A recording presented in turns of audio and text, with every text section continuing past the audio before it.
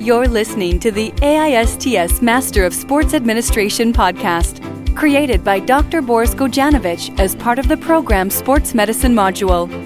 In this series, we attempt to discover, understand, and debate the important issues in the world of sports medicine.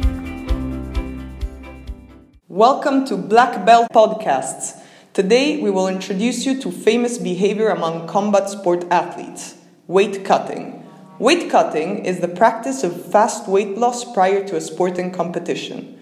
Fighters can lose as much as 9 to 11 kilograms in the weeks leading up to a bout.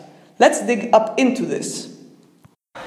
Hello man, it's been a long time. I saw you were competing in the over 80 categories and I didn't expect you there. How come?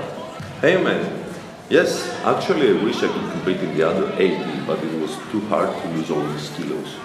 So I would have to fight with the big guys. Really? That's gonna be challenging. These guys weigh more than 95 kilos. How much do you weigh? Well, right now I'm around 85, but all of it is muscles. My fat percentage is only 5%. Seriously? That's not a problem at all. I'm in the middle of my weight cutting period and I already went from 88 to 83. Both of us should have been in the under 80 for the weighting tomorrow. And you're not a junior. Haven't you heard of techniques to lose weight? Is your coach ignorant or what? Come on in the clock room and we can discuss about this. Man, you're an elite fighter. You need to be aware of rapid weight loss strategies. Oh, I am actually. But are you really doing these acute techniques that your coach showed you? Or have you found a good weight loss management approach? Of course acute. Who wants to starve for a long period? Take a look. First, you have to reduce your food and fluid intake.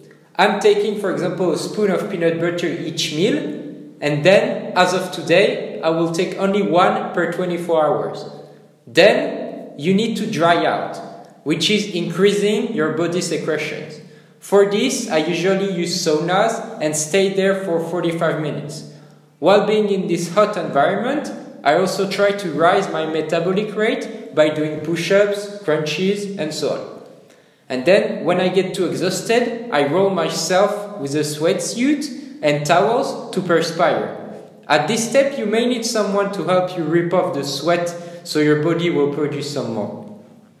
That sounds awful. Have you thought about the consequences on your body? I read in a study of a guy named Kodae that this dehydration can cause heart strain, kidneys malfunction, or risks of shock or coma. Athletes have even died from it. Come on, I'm sure if you eat and drink straight after the weighting, everything will function well again. Please, grow up. First, as the body dehydrates, blood thickens and kidneys work harder to filter it. The organs cannot produce enough urine and this leads to kidneys malfunction. And also, if you are severely dehydrated, you're gonna have a problem. That's only 1 out of 1,000 probably. Even a party is more dangerous for your kidneys and health than this. Don't be naive. That's not all. I have also heard from literature reviews on the subject that even fast rehydration is dangerous because it can create edemas. What? Edemas. It's when your already little brain becomes smaller because there is less cerebral spinal fluid. Think of the brain having more room to bounce around the skull. You will get injured more easily for sure. I don't care about your medical, scientific blah blah.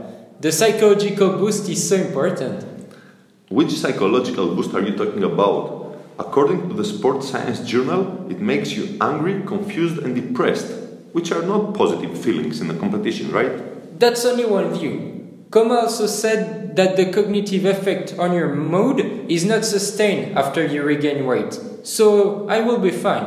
On top of this, being hungry before fighting can only make me more ready to fight. Also, this is part of the sacrifice of a top-notch athlete. And have you ever thought about your performance? But did you really feel strong after all of this? Of course. A study reported that winners reduced a higher amount of body mass compared to defeated athletes. Okay, and if I tell you that Mendes, Francini and others describing decreased strength power and performance, then you will say again it's nothing? Come on, even your beloved studies say it's nothing. RELGIC have found no significant change in aerobic capacity of 28 well-trained combat athletes. Also, my coach told me that most studies on that have a lot of methodological weaknesses. So there is not a great level of evidence yet. Alright, let's see who will get the best result. Do you want to bet? So, no matter which strategy is being used, there are potential negative effects of rapid aggressive weight loss that occurs close to competition. Also, it may be interesting to design some recommendations to fight this issue. First, the weight in testing could be modified. One, with pre-season body composition measurements and allowing a maximum weight loss percentage or minimum body fat percentage, such as in NCAA wrestling. Another solution could be introducing some hydration tests, such as gravity strips, in addition to the classic weight-in.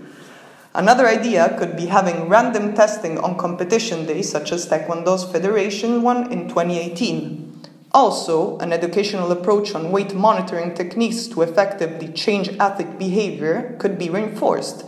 These workshops could be illustrated with role models having moved up a weight class and are still being successful, such as Ilyas Iliadis, Floyd Mayweather, Manny Pacquiao. Thanks for listening. If you've got questions or comments, share them directly on this track on the AISTS MSA SoundCloud page, or visit us at www.aists.org.